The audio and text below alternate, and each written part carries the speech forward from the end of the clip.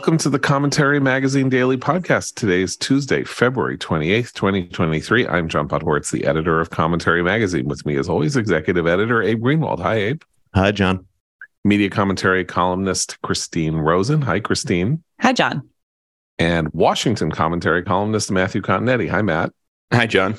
Matt and Christine are both senior fellows at the American Enterprise Institute, and they are here with us today and every day to discuss the depredations of the Biden administration. A really remarkable story in the New York Times that broke yesterday afternoon about the Biden administration's effort to shoehorn legislative policy that it could not get at the congressional level over the last 2 years into the CHIPS Act, which is the bill that is an effort to incept or grow the domestic semiconductor industry with massive government subsidies. And apparently those subsidies, Matt, are going to have a lot of strings attached that were not envisioned in the original legislation, or the legislation, not original, that actually passed the House and Senate, was signed by the president. Right. The story in the New York Times today, John, by Jim Tankersley and Anna Swanson, begins semiconductor manufacturers seeking a slice of nearly $40 billion in new federal subsidies will need to ensure affordable childcare for their workers, limit stock buybacks, and share certain excess profits with the government. The new requirements, they go on, represent an aggressive attempt by the federal government to bend the behavior of corporate America to accomplish its economic and national security objectives. Gina Raimondo, the much beloved by the media Secretary of Commerce, said in an interview with the New York Times that the financial rules would encourage companies to ask only for funding they really need and prevent them from diverting taxpayer dollars to pad the pockets of their shareholders. We don't want to spend $1 more than necessary to make these projects happen, Raimondo said. And she also said elsewhere, she's not going to give a blank check, which apparently that's the phrase that's au courant in Washington these days. You don't want to give a blank check to Ukraine. You don't want to give a blank check to chips manufacturers. The rules on chip requirements, the New York Times reports, come on top of other requirements written into law, including a ban on certain new investments in China. What we have here, and this is me editorializing now, is a huge flex of the muscles of government in order not only to promote the chip sector, which was, I think, what Congress understood itself to be doing, or at least the many Republicans who voted for this legislation understood their actions to mean, but to legislate social policy through administrative action. And it's sure to be controversial. But to me, though, when I look back at the debate over the CHIPS Act last summer, it does seem to be something of kind of a hinge point, John. That's the beginning of when Republicans started feeling a little bit uneasy about the election. If you recall, they voted for this CHIPS Act, this huge subsidy to the domestic semiconductor industry. And they did it on the premise that Senator Manchin of West Virginia would not support the so-called Inflation Reduction Act. And yet, within hours of the CHIPS Act passing, Manchin basically double-crossed Senate Republican leader Mitch McConnell and said he would vote for the Inflation Reduction Act and much more government spending and tax increases than he had suggested he had wanted to do in the past. And I think that led to a demoralization among the Republicans and also exposed the dangers of Republicans when they lose the conservative part of conservative populism, right? If conservative populism is populism directed toward the ends of limiting government and promoting self-government and constitutional rule of law, I think that makes for a successful synthesis. But when it's just populism in terms of providing government favors to your constituencies or to your social projects, you risk not only losing principle, but also losing in policy. And that's clearly what will happen here if the Biden administration is successful with its plans. It also undermines what I think the the chip market, this whole battle mainly between the US and China is really fascinating. And there's an awesome book, if anybody wants to read more about it, by Chris Miller called Chip Wars, which I highly recommend. But one of the things that we need to understand is that there is a real national security issue at play here. There's China imports more chips than it imports oil. There's this battle going on for sort of supremacy in a market that's very, very important to how our economy works, how the global economy functions. So setting that against, here's a pet Democratic Party issue that we cannot actually get passed legislatively, that we're going to stuff into this important bill because we couldn't get it our way before. This is similar. It reminds me a lot of Biden's student loan program. All the times when the elected representatives of the people have said, we cannot come to agreement on this, it's not happening. And the executive says, you know what, we're going to do it anyway, even though it's not really what the Constitution says we should do. We don't actually have the power to, but we're going to throw this out there and then you'll have to take us to court to get us to stop. That's crazy. I think we should delineate what social policy is being made in the writing or promulgation of these regulations. Just to give people a sense. So Matt mentioned the stock buyback. Stock buybacks. Okay, so stock buybacks are a complicated issue, and I can't really, understand. I'm not the person to go to sort of describe the complexities of stock buybacks. But one thing that I do know about stock buybacks that would be a contributor to the value of the CHIPS Act, or the efforts that are being made by the CHIPS Act to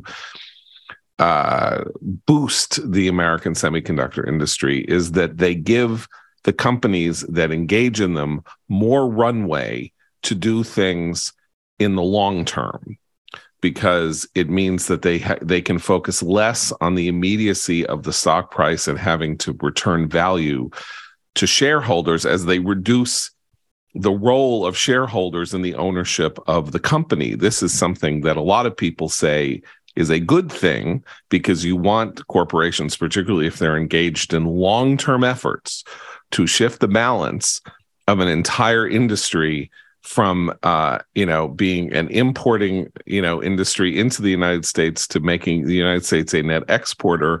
This is going to take a decade or more, and you want companies to have more flexibility to make policies that stretch over the long term. The Bernie Sanders wing of the Democratic Party does not like stock buybacks because they see them in the classic way that people like that have absolutely no interest in how companies actually function or how incentives work in the capitalist system, see them as simply payoffs to rich stockholders. Although those stockholders may not be rich, they could be pensioned. They could be the California Pension Fund, which I think is the largest single shareholder in the U.S. stock market, stuff like that. Like, okay, Abe, sorry. Yeah, no, it's before we get to the particulars on the social engineering aspect of this, which are huge.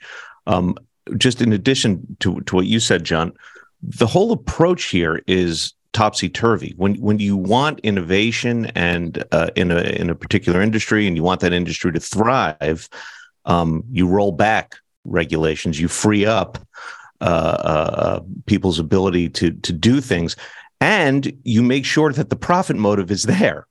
Here, right. They're talking about sharing unforeseen profits with the government. I mean, if you're going to dampen the profit motive, and it's already a profitable industry. Yeah, right. This is not an industry that's flailing. Yeah. It's by the way, all that means we should, because again, so it's a very important thing. So there's essentially, what used to be called a windfall profits tax that they're going to attempt to create here. By the way, again, probably unconstitutionally. Like, I don't believe that the executive branch can impose a tax on people. That is something that the legislative branch has to do. The power of taxation is the power of the purse is in the hands of the Congress and not of the not of the president or his proxies. But the point about the windfall profits tax is, why exactly is it that the government should get that money? What is the idea? So there's excess profits that the government will collect them and then use them for what purpose? What is is there any such thing as a windfall profit? Windfall profit was used as a term in the late 70s to talk about how oil companies were making unexpected money because of the oil embargo, and that this was unfair. And Jimmy Carter said there should be a windfall profits tax. But if you and that has come up, time and again, whenever there are shortages and prices rise, as prices do when you have what's called a market, scarcity makes things more expensive. And liberal economists don't like that and therefore want to somehow intercede. But why the government should be the collector of those profits is never explained, except it's not fair.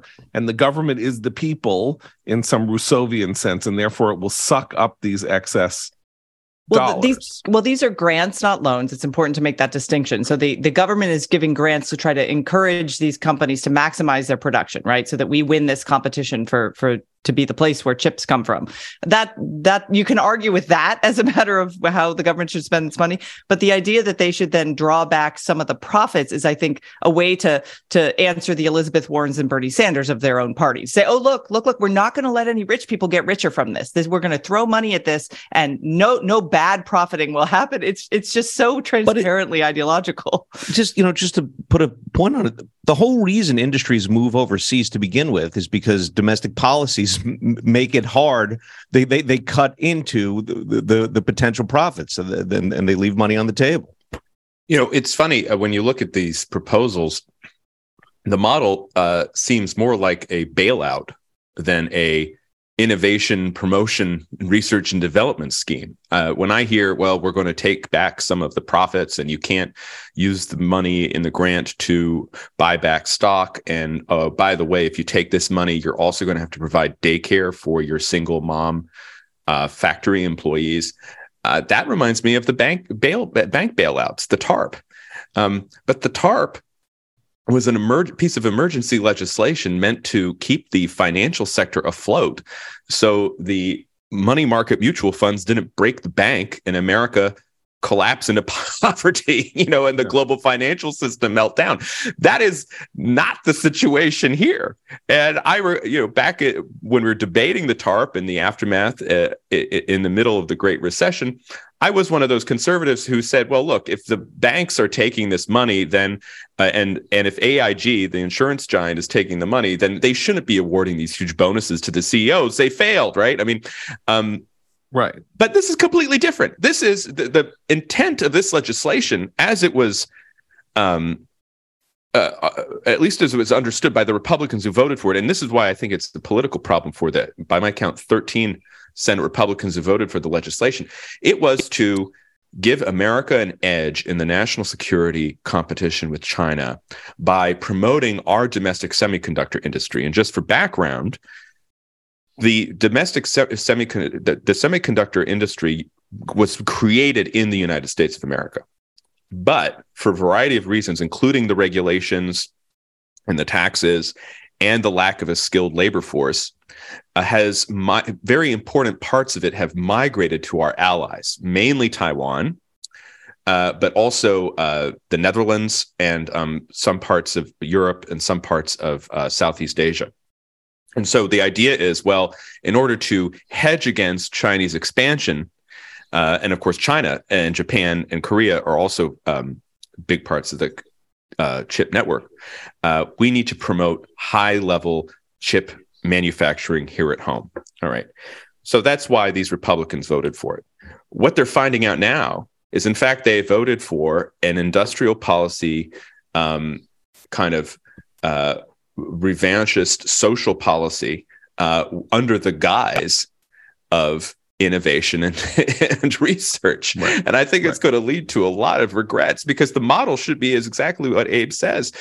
You should be having prizes. Okay, who can create the next level chip, or incentives, like you have governors give big business incentive packages to have factories migrate to their state. Instead is, oh, by the way, we'll give you the money, but that daycare facility better be tip-top shape. Well, okay. I got to jump in on the iatrogenic effects of this demand for affordable childcare. The whole reason they need to put that in there is that overregulation of the childcare industry is why it's so overpriced right now. I mean, if you look at states like California in particular, the number of regulations required for people who are watching very young children, they have to get like 12 post-secondary credits and child development. I mean, this overregulation and licensing, these sort of restrictive or very burdensome licensing requirements for people who just love to take care of children. I have some personal experience with this. I have a friend who started a daycare agency in Maryland, and even there, it was just the burdensome regulation drives people out of a market that then drives up costs for everyone else because there are fewer people willing to take those risks. Okay, we should also talk about this in this respect, which is, so when you read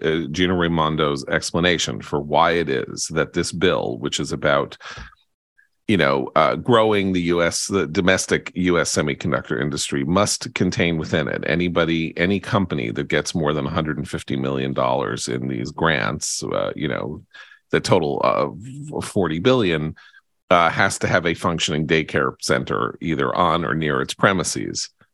Why is that part of this effort? Because we really need women to work in this semiconductor industry, according to Gina Raimondo, and we need to make it easier for women to work in the semiconductor industry, where apparently only 30% of the workforce is female. Now, I hate to put it this way because it sounds heartless, but what business is it of the federal government? What percentage of the workforce in a semiconductor factory is female? It is, if your goal, as Abe says, is to launch or relaunch or strengthen or boost the semiconductor industry, you let the semiconductor industry figure out what its best workforce is. And there is a remarkable piece that Matt flagged to us maybe last week, by Alex Burns in Politico, the pretty fiery and fascinating 91-year-old head of Taiwan's largest semiconductor business, whose name I can't remember. Morris Chang. Morris Chang, who is an American. Who's an American, and he met Nancy Pelosi, and basically said, "You people are ridiculous. Sure, $50 billion, that's a start. Do you understand what goes into how you make semiconductors? Well, first of all, you've got to somehow acquire and maintain a supply chain of, I'm forgetting now the term, keep thinking essential oils, but it's not essential oils. A certain type of mined mineral. Rare earth? Rare earth, thank you. Essential oils. Well, essential oils, I'm sure, are very important. Anyway, but you have to find mines for them and mine them and then bring them up, and this is an highly trained. This is not an assembly line where you take 18-year-olds and put them on an assembly line. This is unbelievably complicated, miniaturized work to make these semiconductors. And so the Congress that you guys are just throwing $50 billion at it, this is a $500 billion effort if you're going to do it this way. This is not how you do it. And instead of sort of focusing on the purpose of the act, which is to get this stuff up and running at a level that it was, so that the Chinese are not in a position, if we get ourselves into a really serious international crisis, of breaking our supply chain, and collapsing our supply chain for these, there are like 300 chips now in every single car made in the United States, which is one of the reasons that there was a disruption in the supply chain, and we had a car manufacturer crisis for about 12 months as a result of the pandemic.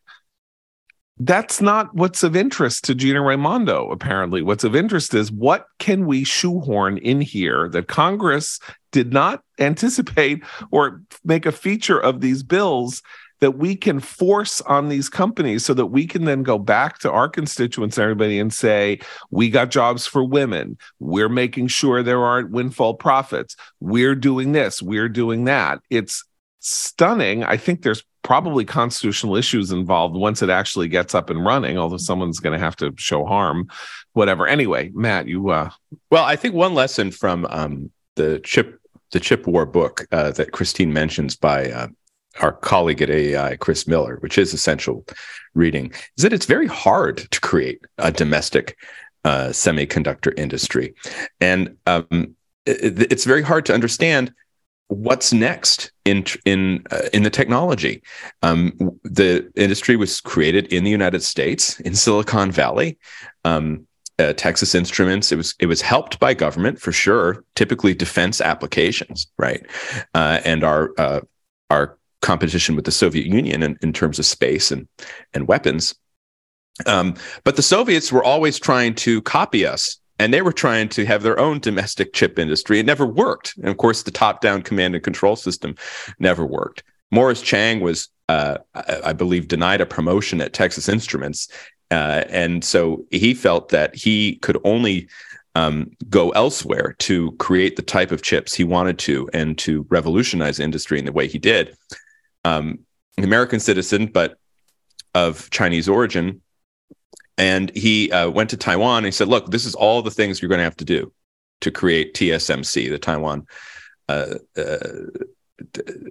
semiconductor manufacturer. And they did it. And the same thing happened in Japan, and the same thing happened in South Korea. And those economies are just very different than the American economy. Their politics of those societies is very different than American politics. They tend to be dominated by one party. I mean, not so much anymore, but when these industries were kind of seated, they were semi-authoritarian in South Korea and Taiwan. The LDP party has ruled Japan since the war, right? And they make these collective decisions, and they are very good at like follow through, right? With the idea that here's the objective, we're going to create this industry, we're going to base it here, and we're not going to be distracted by the sorts of things that America, with our rambunctious, individualistic, contentious democracy, easily gets caught up in. And for us to try to move to, all of a sudden we're going to be the South Korea, or we're going to be Japan and their Ministry of Technology and Industry, MIDI, is kind of an apples to orange comparison. Because when we try to do it, inevitably we get sucked into just things like this, where it's like, well, okay, it's nice for you to build that fab, but really, how many building blocks do the kids have in the daycare? And are the carpets thick? They better be thick enough. Yeah. Well, it's not just it's not even just that we get bogged down in those details. The tone here, if you read what Gina Raimondo's saying here, there's something unmistakably punitive and finger wagging about this. It's not encouraging. It's like, you bad people have kept women out of this for too long, and we're here to stop you. Yeah. Well, another important point, then we should move on in relation to your analysis of America versus these what were then, developed the tigers. Yeah. The Asian tigers, is that we looked at them and we have said, particularly about Japan, or said about Japan before it went into its 30-year kind of, slough of despond, is that they're subsidizing all their industries. So they have an unfair leg up because they're subsidizing their industries. They're doing this. They're undercutting us in terms of cost when they make things. They're allowing these things to run at a loss in order to do this. But that's a misunderstanding. Not in Japan's case, but in the Tigers' case, it's a misunderstanding of what they do, because what they do is essentially do what Abe is talking about, which is, okay, you're going to come in, you're going to do this, go do it. Like, we are not standing in your way. We're not going to tax you. We're not we may even, and then there are, bad things we would think of as bad. We're going to turn a blind eye to who's working in your factory, what the safety conditions are in your factory, whatever. We have a goal. The goal is to create this major export business, and everything that we're going to do here in terms of dealing with you is to help you, is to further that goal as a private industry, because it has vast public good consequences for us as a country. And that's essentially what we're talking about here. In the United States, we have a great difficulty with this, particularly at the federal level, but we don't at the state level. Like, how do states compete with one another? They compete with one another by either cutting regs or by providing certain types of grants and subsidies to specific industries. My favorite being Georgia, Atlanta suddenly becoming the second Hollywood, because if you make a movie in Georgia, Georgia will cut you a check. Georgia pays movie companies based on the size of their budget and how much money they're spending movie by movie in Atlanta, in and or around Atlanta. And you know what? It worked brilliantly. Marvel movies are all made in Atlanta. So and it created a whole industry of people who now live and pay taxes in the state of Georgia because they serve that industry. I find some of that stuff very, it's sort of like stadium. It's the stuff that, really annoys people about how this works. But there is competition inside the United States for United States business, resources, things like that, that gives our capitalists a leg up and a way to make sure that state governments don't come around and start, doing things that are either extortionate or making it harder for them to make a profit. But this is not true at the federal level, which has no such interest and only wants, when they get involved, to figure out ways to get these companies to do things that they want them to do. But you hit it on the head, John, when you said, what is the goal, right? Yeah. With Japan, the Asian tigers, the goal is we're going to create an export industry here. We're going to have the most advanced technology, and we will let you do pretty much anything, and we will help you in order to achieve that goal. Well, the goal is contested in the United States. If you ask me, I was sympathetic to the CHIPS Act because I think we need to have a leg up against China in this long competition against them, right? But that's not Nancy Pelosi's goal. That's not Gina Raimondo's goal. Their goal clearly is to get more women in STEM, right? Which they've been trying to do for decades. And how about this? To very little effect. So the New Yorker has an editorial this week by Evan Osnos, longtime China watcher, which is to say somebody who spent 20 years sucking up to China in his writing. And then, around 2015 started realizing he needed to hedge his bets. And he says, look, China's of course, the human rights, it's terrible and all of this and balloons and whatever. But we need a policy like détente. We need to find a way to live with China because they're too dangerous and we don't need a new Cold War and all that. Well, what was détente? Détente was Russia wants to compete with us economically. We should let them. It was a stage in a Cold War. Right. But the détente policy was a policy about allowing Russia into the world economic system to the extent possible. That was what we were offering them in order to help moderate their behavior. It wasn't just arms control. And it wasn't this and it wasn't that. It was like, treat them like they're a partner, all of this. And this is exactly the reverse situation that we find ourselves in with China. China is an economic powerhouse, but it is not a military or geopolitical powerhouse yet. And if if you have Nancy Pelosi wanting to, they want to spend money to create a domestic semiconductor industry, so they have some bragging rights on it. But if you have another part of their ideological wing or their sort of headspace wing saying, look, we're getting into dangerous waters here, we need to find a way to live with China, what you're doing there is you're going to say that the last thing you're going to do is focus on China's threat to the semiconductor supply chain, because that's belligerent. and hostile, and then we're going to have a hostile relationship with them when we need to have a working relationship with them. So you have, on the one hand, the use of foreign policy to boost domestic, desires for having a government impose childcare regulations on industries.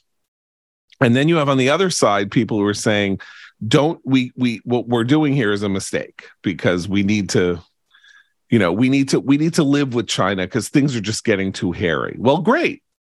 So we're going to spend $40 billion not helping the semiconductor industry boost its, domestically, because, we're going to spend most of that money on other things, or a lot of that money on other things.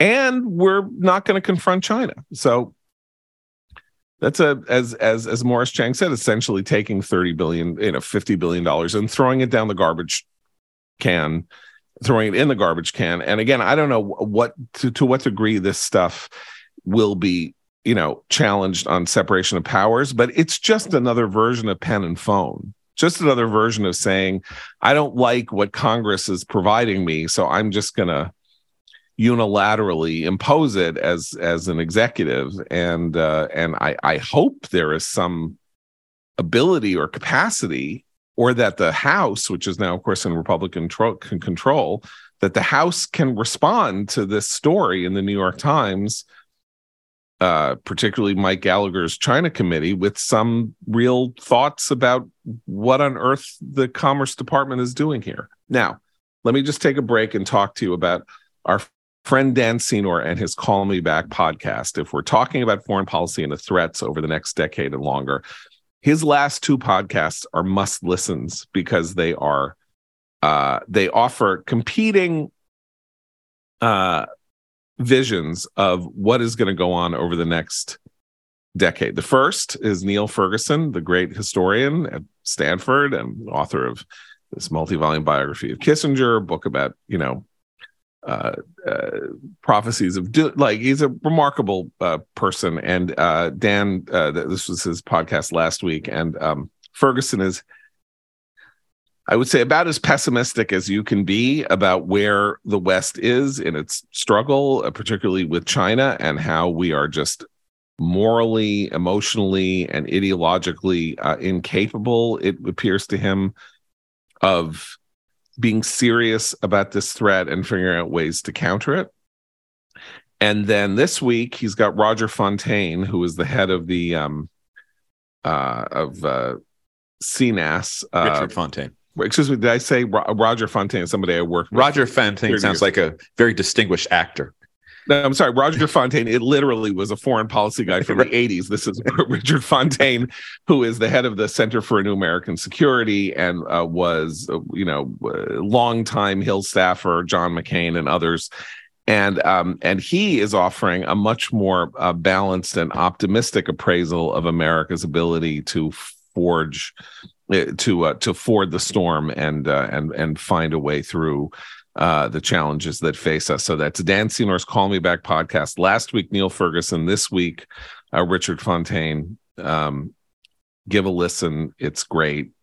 It's like the most illuminating podcast on these issues that I know about. So that's Call Me Back at Apple, Google Play, Stitcher, wherever you get your fine podcast. Abe Greenwald, you did a piece for our website, blog post, people can find called They Were Better Off in Cages. The kids were safer, quote, in cages. Kids were safer in cages.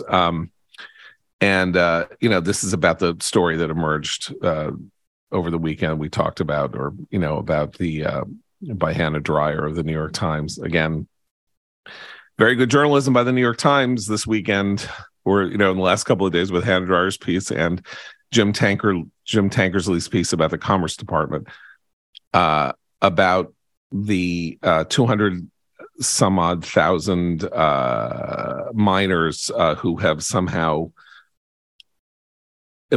sort of gone into the American public and who are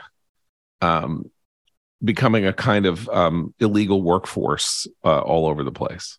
Yeah, a shadow child labor force. Yeah. Right. Yeah. So the and by the way, not only a child labor force, in terms of like what we should be thinking about how young people should be working, but of course they shouldn't be working. They are undocumented aliens inside the United States who have not yet been. There aren't hearings. They haven't been granted asylum. It's nothing like that exactly. And it's a lot of them are working 8-hour shifts after school or dropping out of school to work these shifts. But the point here, so that we talked about that. So let's talk about what's changed over the last 24 hours, maybe. Well, I don't know. We haven't talked about it on the podcast. Oh, we haven't? I'm sorry. No, we just talked about it among ourselves. Yeah. Okay, I apologize. Oh, no, that's all right. Offline, as they say, we talked. Right. Yeah. So, no, I mean, briefly, when Joe Biden was running for president, he made a lot of noise about not detaining unaccompanied minors at the border, quote, in cages. And he had spoken to lawmakers during the campaign, pledging that he would get the kids out of cages. In his campaign statement, he had a whole plan about how he would move them safely, integrate them into the U.S., looking out for their best interest while keeping our values intact and all that. And when he got elected, he did, in fact, work vigorously to start to get the unaccompanied minors out of these Health and Human Services facilities on the border. The White House was constantly putting pressure on HHS, but particularly Susan Rice, leaning on them to expedite the process that would get these kids out of there. So HHS curbed all these protections that had been in place in order to get the kids out of the detention facilities, including background checks on their supposed sponsors in the U.S. So they started shuffling all these kids out of the detention centers as more and more were coming through. And then they created this shadow child labor force where kids are, as John says, working in factories, kids as young as 13 and 14 in factories, roofing jobs, full time. They're dropping out of school. And a lot of this has to do with the supposed sponsors who are actually just smugglers, and then force the kids into labor to pay off the supposed expenses. It's literally like sharecropping, right? I mean, if people remember the system of sharecropping, so you basically went into, as a sharecropper, you tended land on somebody else's property, and you were advanced money to produce crops or whatever. And you never were out of debt to the landowner, and so you were essentially in a kind of system of lifelong penury, because you started out advanced money, and then you basically made a subsistence wage and never got out of it. Or the famous company store at coal mines, where the company owned the store, provided credit for coal miners to buy goods at like inflated prices, and then you could never leave the coal mine because you were always behind on your payments. That's the 60 I owe my soul to the company store. You have these smugglers who say, okay, well, it cost me $4,000 to get you in here.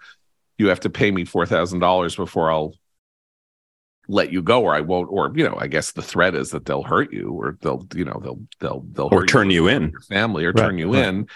And where are you going to, where is somebody working a minimum wage job and they're going to accumulate $4,000 who is, 14 years old? It's horrifying. And it's apparently like pretty systematic. Yeah. I mean, the parallel is, I think, with indentured servitude, right? Which brought many immigrants to America over the centuries, because the employer fronts your travel costs, and you have to pay them back. But as you say, John, you end up never really paying them back. This was an amazing piece of journalism. And, usually I wouldn't have read it, Abe, because I stay away from stories that are over 1,000 words long, especially when they're clearly packaged as Pulitzer bait, which this story is. But you forced me to read it, and I have to say, I recommend it to everyone. It's a brilliant piece of journalism. And I have a few thoughts. One is, there's a lot of valorization of manufacturing work going on in America today, but anyone who valorizes manufacturing, it's not the 1950s, 1960s picture of the burly man in the Ford factory. We have to understand that. A lot of these factories are heavily automated, especially the ones that are producing things like American automotive vehicles. When you say manufacturing today, I want you to read this story about the migrant children. Manufacturing is staying in a Cheetos plant on the night shift and having the dust from this is a detail in the story. From the flaming hot Cheetos. The flaming hot Cheetos, the dust getting to you so you can't breathe. I will never burning your lungs. I don't like Cheetos. There are kids, but I don't want my kids to eat Cheetos. I will never look at Cheetos in the same way. And there are several companies mentioned in the story, including, of course, progressive heroes Ben and Jerry, right, whose dairy suppliers apparently are employing these migrant children, that I will not look at in the same way. The second point is, you mentioned Susan Rice. I have a rule of thumb. If something bad happens in the world, Susan Rice is probably involved. Okay, that's my general view of what happens in the news. And here too, we have her pressuring Javier Becerra, our Secretary of HHS, to say, get the children out of the camps, And then Javier Becerra actually forcing the resignation of some of his deputies because they were not moving the children out of the camps fast enough. The other point I wanted to make was, we talk about Javier Becerra.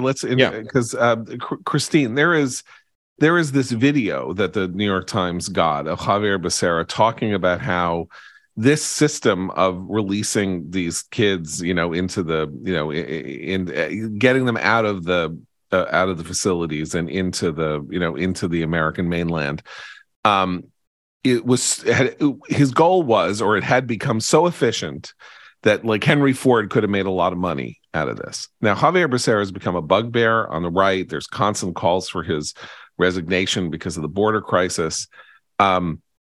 I don't really understand, and there hasn't been a huge amount of follow-up on this story yet, from what I can tell. I mean, I didn't see the nightly news last night, but it doesn't feel like everybody in the mainstream media is jumping on this story, although we will talk about the White House response in a minute.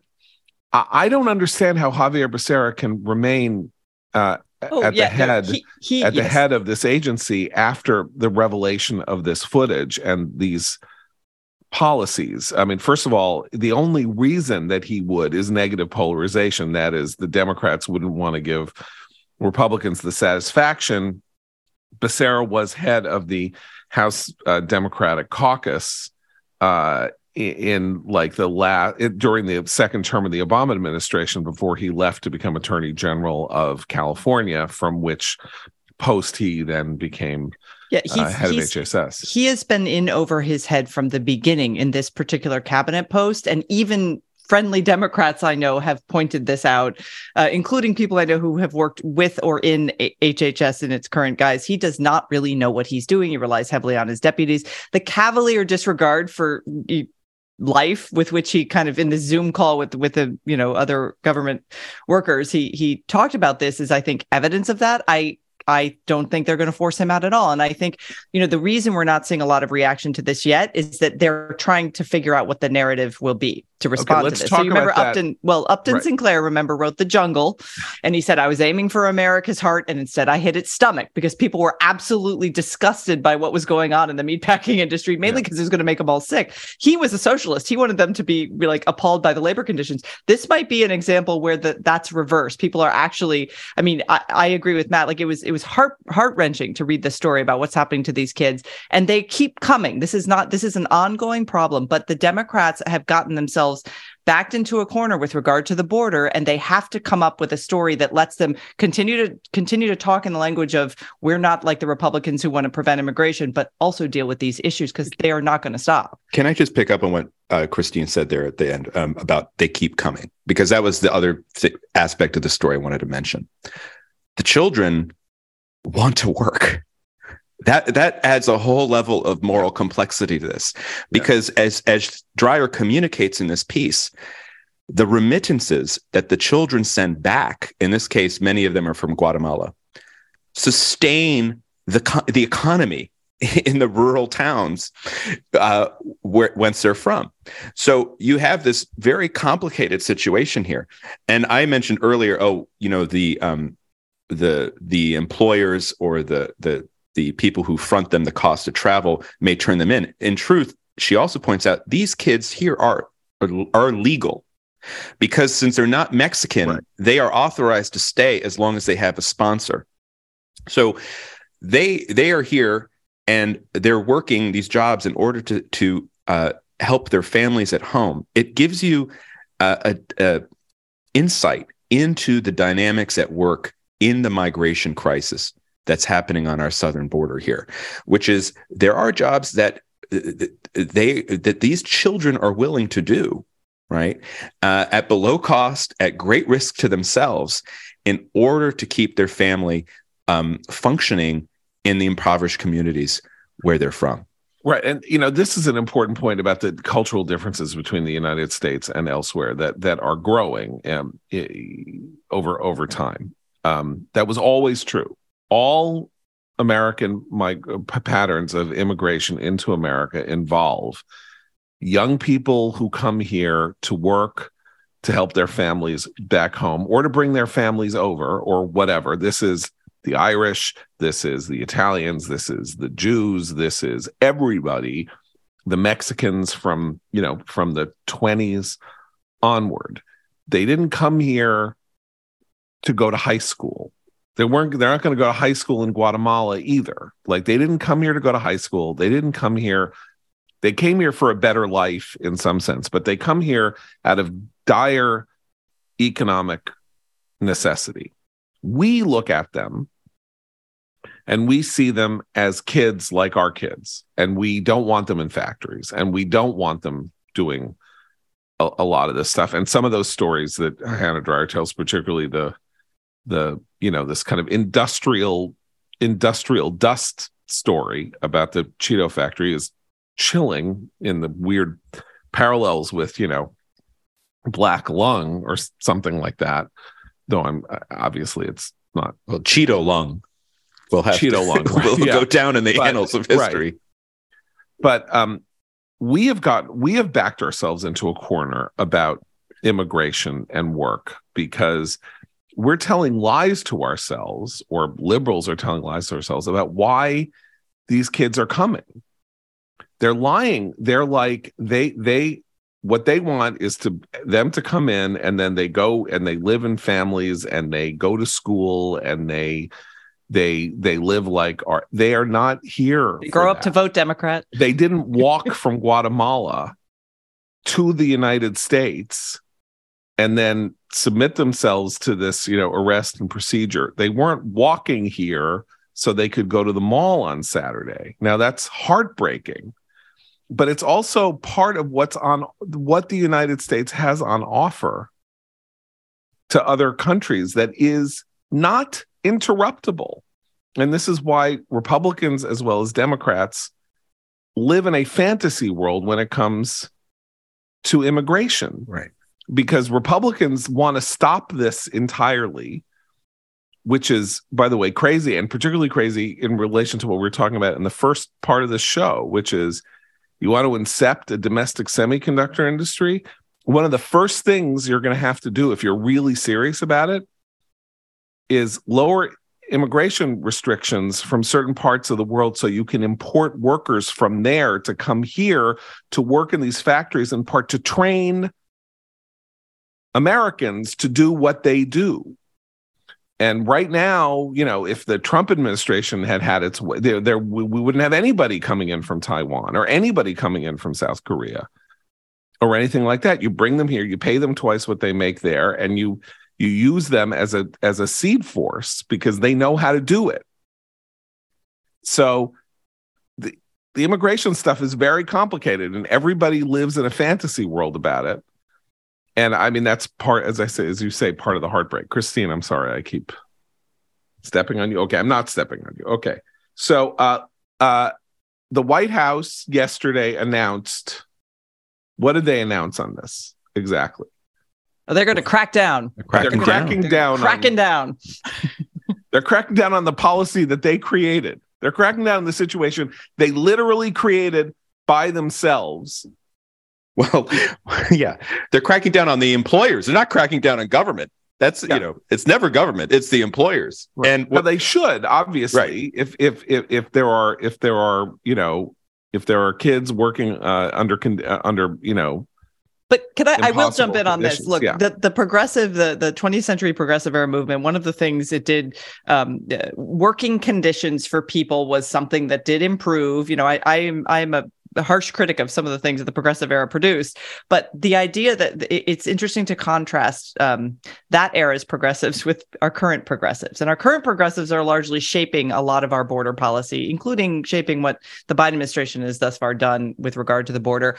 And it really is as if they have never, very few of the people who are arguing about this have ever worked a menial job, manual labor of any sort. Very few have probably worked an hourly. Some of them probably have never worked an hourly job. I would guess Susan Rice has never set foot in a factory where she actually had to pick up something and make it, or watch people who make it, or talk to people who make it.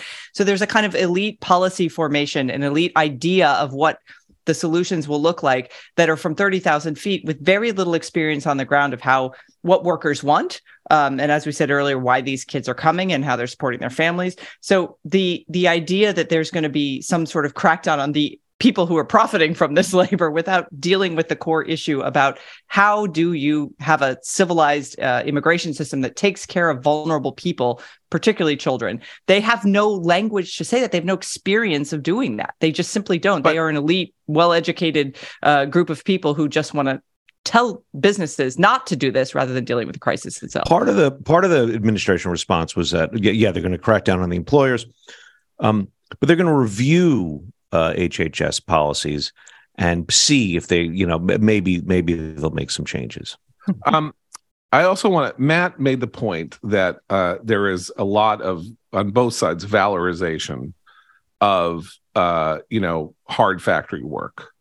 And some of that is a good and moral and proper correction, really, to elite disgust with the working class. I mean, over many, many decades, and this was very big in the 60s and 70s, and the treatment of, solid ethnic, veterans of World War II in Korea and Vietnam, and being considered racist, horrible monsters because they didn't want their kids bused an hour away to a different. They rejected school. The counterculture. They rejected, right? Okay. Well, and the Democrats are now an elite party, not a party of the working class. But they are not the party of the working class. I think this correction. And then there's a lot of this on the, this is the forgotten Trump people, are all people who came from families that had earned their living or made their way after World War II, working in the factories of the Midwest that got progressively shut down over the last 20 years of the 20th century. And they're left mired in these communities where they don't have work, and there's a lot of opioids and all of that. And so if we could get them back, if we could get these places back to where they were, good, solid work, and good jobs with good benefits and all of that, this would be really wonderful. But I do think that there is this sentimentality about it, misses the fact that this is hard. A lot of this, a lot better because of what Christine said about the progressives. This is hard, unpleasant, dangerous, ugly labor. It can be dangerous, but even if it's not dangerous because security protocols are in place, it's physical, it's physically taxing, it's exhausting. And, and it is wearing. There's a lot of noise. There's a lot of highly repetitive. One of the children was slicing the chicken nuggets for 10 hours. Yeah. Imagine. So in some sense, it's a remarkable act for people like us who, don't work with our hands, who think about, what it's like to work there. But, sentimentalizing it as a, as the future of America. What we really need is to get a lot more people into these factories to do things that robots are now doing or on the verge of doing, because it's so much better for them. It's in its own way an act of complete condescension. Like, these are not jobs that people didn't want to get out of if they could, or wanted their kids not to have to do after them.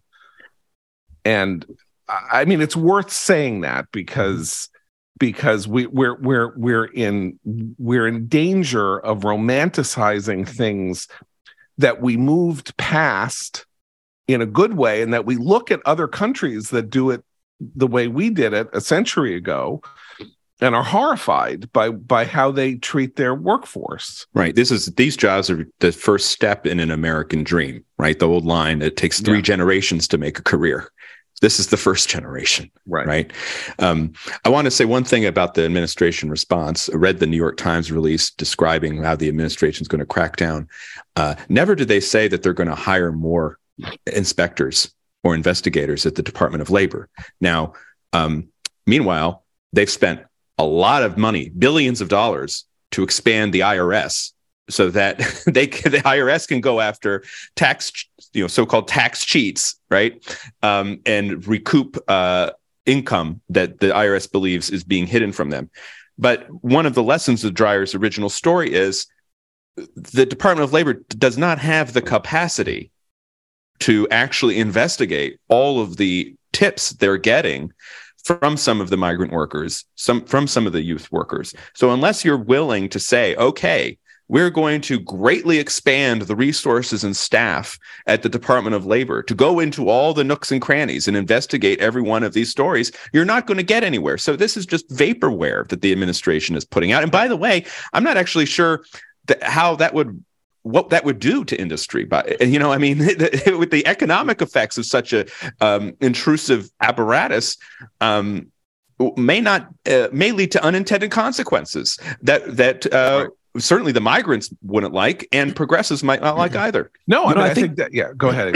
Part of the point here is that immigration policy is so complicated that when you reduce it to a sort of hand wave to get rid of a Trump offense, and just sort of, enact this quick reversal, you're going to have this cascade of problems because you're not taking into account everything we're talking about here. Look, the thing that I mentioned, which is, and that Matt mentioned, which is that these kids are coming here to work. The gut response of corporations or whatever in the United States in response to the story is going to be not to hire them. Like, this is the end of hiring kids like this. Now, you may look at that and say, that's great, because they shouldn't be doing this. They should be going to school. They should be whatever. But is that really, yes, it would be better if they were like at the Gap after school in a mall folding sweaters. But, maybe they can't get those jobs. I don't know. As you say, it's fiendishly complicated. There are all kinds of unintended consequences. But if you have 250,000 kids inside the United States who are now a competitive workforce, how on earth you could add 10,000 Department of Labor investigators and not get to the bottom of the problems? Like, we're on a scale here that is not. It's 250,000 in the past 2 years, right? And more. And then HHS loses track of those are the ones we know about. Right. Yeah. So I'm just saying, there's no way that you can go case by case with reports to a hotline if there are 20,000 reports to a hotline. Like, that's not. We're out of scale here, and we're out of scale, and this is a problem that, as Abe says in his blog post, a remarkable blog post, was created by a manufactured and ginned up hysteria about how human beings were being treated like animals put in cages when they were being put in in detention facilities in a very hot area in the United States to provide ventilation so they weren't in closed rooms in the summer in the south of Texas. And this was a policy incepted by the Obama administration. And all the pictures that we saw of the kids in cages were pictures taken during the Obama administration. And this somehow became this Trump Nazi concentration camp analogy. And the shamelessness and the shamefulness of that just rankles today with this story about what happens when you say, oh, we can't do that. We can't possibly do that. So let's ship them off to northern Michigan so they can inhale, flaming hot Cheeto dust for 10 hours a day. That's really what we want as a society. Okay, last point, and then we should go. We talked yesterday about the, we spent a lot of time on the lab leak. We didn't even get, by the way, to the fact that all that is now almost unassailable that masking, as part of the COVID, the revisions that I guess we mentioned, but that masking basically is nonsense, and that we now have like massive data to suggest that masking is nonsense, and that all the studies that said that it wasn't were foolish and stupid. Which led me yesterday to refuse to stand outside when my son was at a dentist appointment because the dental office insisted that I wear a mask. And I said, I'm sorry, I just can't do this anymore. I did that too at an eye appointment. Yep. I mean, I felt once I did it, I called Abe actually, and I was like, am I an idiot? Like, what am I doing? Like, all I have to do is but I thought after yesterday's podcast, it would be just like hypocritical or cowardly of me not to do what I did. So I did it. But that's not why I brought this up. We need to talk about how the White House and the mainstream media are responding to the story that the Energy Department, changed its conclusion and said, granted a low level of confidence, that the lab leak, that COVID originated from a lab leak in Wuhan. And it's kind of amazing because both the New York Times and the Washington Post published follow-on pieces with deep skepticism, I would say, in their tone about how, well, other agencies, the intelligence agencies, aren't changing their tune. It's only the Energy Department and the FBI that are saying this. Then, of course, there's a very great piece by Jim Garrity about the division at the Energy Department that has come to this conclusion, which apparently is one of these remarkable small task force things inside the government that does things nobody really knows about. It's got a name out of a what kind of, not like a Le Carre novel. It's a Z division, that was crunching things and got new evidence in. But so they're like, I don't know, we'll never really know. There'll never really be a way of knowing where this was, and and Matt, you were talking about, we want to talk about the White House response. Yeah, well, it came up during yesterday's press briefing, and John Kirby, who's tasked to kind of answer the important national security questions during the press briefing, really had the line that he said, quote, there is no consensus. There's no consensus across the government. I love this as kind of an allusion to Ted Kennedy, I guess. He goes, the work continues. The dream will never die, that we'll get to the answer. But he didn't say that part. I'm not going to get ahead, he did say, to get ahead of conclusions that haven't been arrived at yet. And he said it's a whole of government effort, but there's no consensus. And the truth is, they don't want to know the answer. The answer is it came from the lab. And if they acknowledge that it came from the lab, then they will be forced to do something. And they don't want to do anything. And that's the case. They do not want to face the reality that the Chinese Communist Party was responsible for this catastrophe that affected the world in 2020 and 2021. And because to do that would require an actual whole of government response to face down this threat. And they're not willing to do that. And so it makes the Neil Ferguson argument you mentioned in the spot for the Dan Senor podcast kind of persuasive, when you're feeling like, crushingly morose. I want to point out one more thing before we go. This is from John Ellis's Invaluable News Items newsletter, where he collates fascinating material from all across the internet. And this is where it's not just our response that's going to matter here. Okay, total deaths in Japan, this is according to asia.nikkei.com, jumped nearly 9% in 2022 from the previous year. A record 1.58 million people, including foreigners living in Japan and Japanese citizens living abroad, died last year. The pace of the rise in deaths jumped from 4.9%, which was already crazily high, to 8.9%. The number of deaths was nearly double that of births. This is because of COVID in Japan, which of course was it was a modified version of what New Zealand did. Like, it was very hard to get into Japan for a year. So 2 years, really. So Japan has seen a wild increase in the death toll. If the lab leak hypothesis is strengthened over time, we're not the only country in the world that is going to have a public and a political system that is going to say the Chinese just killed a lot of us and a lot of our old people in one fell swoop. What are you going to do about it? And this story is nowhere near over. And the more evidence that is marshaled for the lab leak hypothesis, which will only be more evidence, even if it's circumstantial, because there is no way to collect evidence on the other argument, right? Which is that it was some kind of animal to human jump.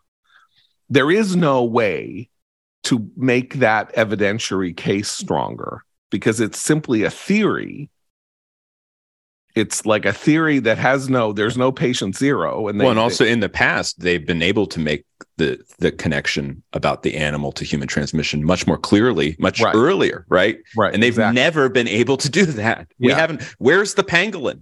Yeah. Who's the pangolin responsible for this? Yeah. Bring him out. We've never seen him. Yeah. Exactly. Wither the pangolin. Right. I like Bring out the pangolin. Yeah.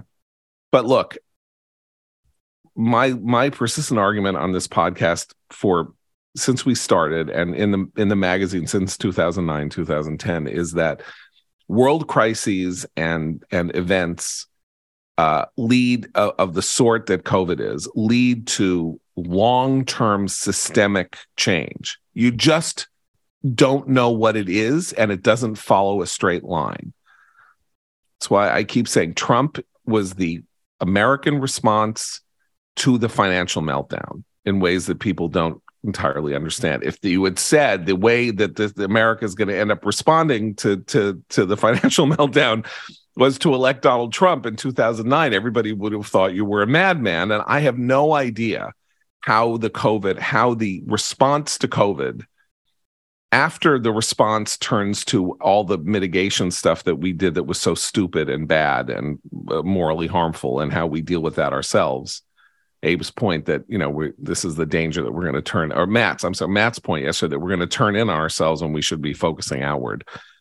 But any hope that people have that there is not going to be a long-term systemic response by the planet Earth and by the people of the planet Earth to the unleashing of this pandemic on them from this totalitarian system that lied and cheated and prevaricated and didn't let the world know in sufficient time that actual mitigation measures could be taken to interrupt it. It's coming. I must introduce a quote here from Cormac McCarthy, because ever since I read it, it has stayed with me, particularly under circumstances like these. In his book, The Crossing, one character says, "The wicked know that if the ill they do be of sufficient horror, that men will not speak against it, that men have just enough stomach for small evils, and only these will they oppose." There is something of that in not wanting to know the origins of COVID because you would have to do something about it. It is sort of too big to begin to deal with. Right. And yet somehow it will be dealt with. God knows how, and probably in a terrible way that will not be helpful. But it will happen. Anyway, we've run on way too long, and we got to go. So we will be back tomorrow. For Matt, Christine, and Abe, I'm John Podhoretz. Keep the candle burning.